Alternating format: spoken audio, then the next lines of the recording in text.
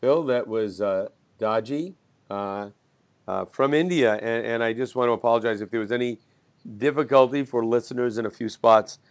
We did this via Skype with me being in Iowa, Phil being in Los Angeles, and Daji being in, I think, Hyderabad, India.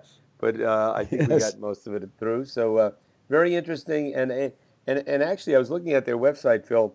They are worldwide. They have many, many centers. And I must say, I had not heard of heartfulness meditation before, I don't think. Nor had I until um, a mutual friend told me about it. Actually, I was asked to look at the book of the Heartfulness Way and endorse it. Um, and Varun Soni, who is a friend and Right. who was one of our interview subjects, wrote the introduction or forward to the book, and that's how we were connected. And so I had not heard about it either, and was very surprised at the reach Mm-hmm. of the Now, organization. if you go So to their website, they have all over. I mean, worldwide, they have a tremendous number. I don't know that they're all actual physical centers. I would assume some are just teachers available in the area. He mentioned an app that they make available, and we didn't also didn't ask about the cost of the course, but I'm sure that that can be found on the website. And mhm. I Actually, I believe it's free. really. I think, well, unless something is different online or on the app, but I do believe I read that the teachings are offered for free. Wow. But we should verify that. Right. And are you familiar with the lineage that he would be associated I with? I was not familiar with the lineage, but I do remember hearing about Ramchandra, the person whom he called Babuji, Hmm. because as I recall, he was active in I think the 70s in different parts of the world, but I did not know very much about it or the lineage. Right. And well, it'll be for me. It'll be interesting. I would like to speak to practitioners just to get because Yeah. I'm not familiar with it.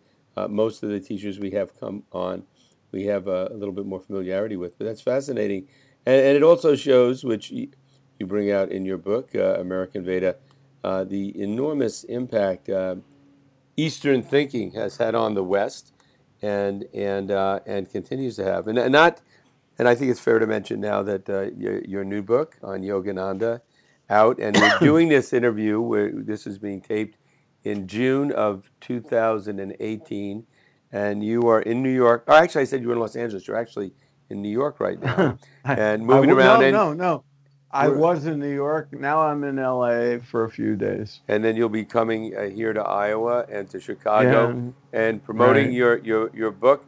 Tell us, and I think it's fair that we can discuss it now. People listening in, what is where are some of the places that you'll be in the next few weeks? And again, this is now June, I think 15th, Yeah, 2018. people can always Well, what's your after website? Where do they go to get it? philipgoldberg.com. Because I'll be in Seattle and people ask me all the time, so I think it's fair to okay. bring up. Yeah. Well, I'll be doing some more events in LA in July and August in July, and then I'll be in Seattle and Portland in July, and then India to lead another American Veda tour in September.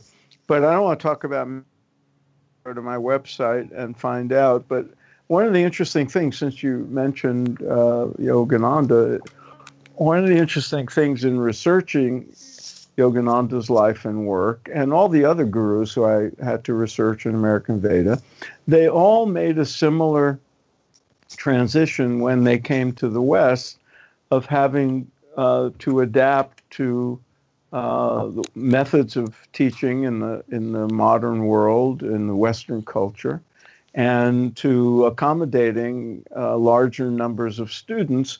And so there was in all these cases, especially Yogananda came in the 1920s. The methods of teaching yogic meditation practices are usually one-on-one, a guru to a devotee.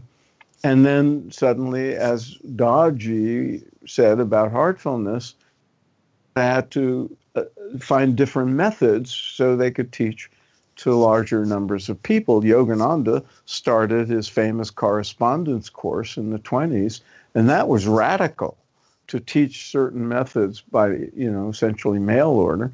And now Daji's talking about transmission using apps Right. and Well, websites Phil, and all. did I hear correctly when he said he instructs about 5,000 people a week? Yeah. That Now, that's how do you that's do that? You two can't hundred do and that fifty one on thousand. one. That's 260,000 people a year. Let's say 250,000 if he takes a couple of weeks off. But that is enormous. And I obviously, think, if that's the case, it yeah, doesn't it couldn't possibly involve any feedback from the student. It must be just really clear cut because often, we both we're trained to teach TM. You teach and then you get feedback and you give instruction and it goes back and forth like that.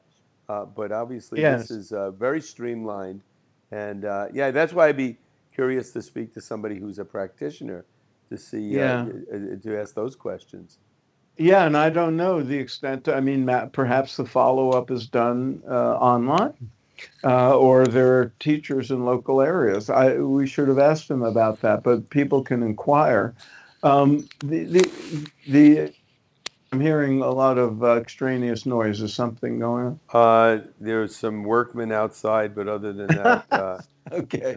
nothing. Um, um, one in looking through his book, The Heartfulness Way, and he brings in the Yoga Sutras and various other aspects of Indian philosophy, or um, and so it's grounded in tradition and in the perspective of yoga philosophy and Vedanta philosophy.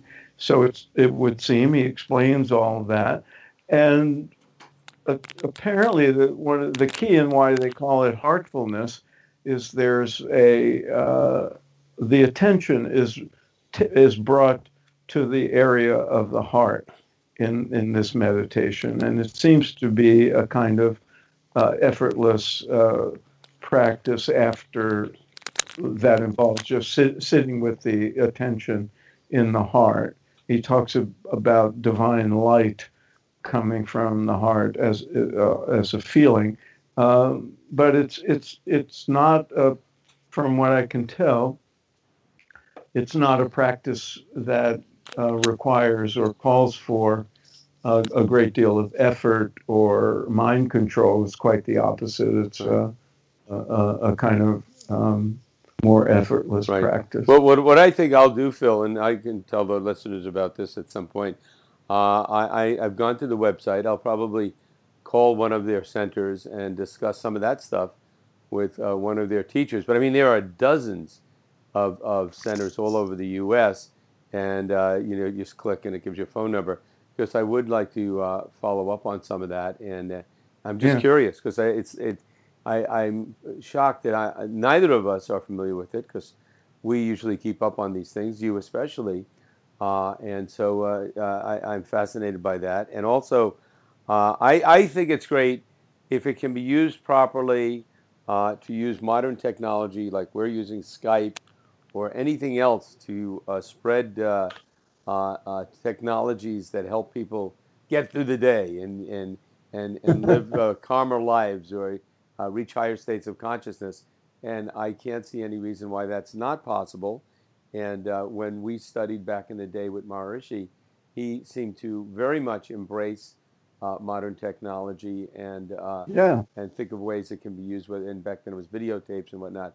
But with the that's internet, right. we should be able to raise human awareness more quickly. And if there was ever a time when human awareness needed to be raised, it's now.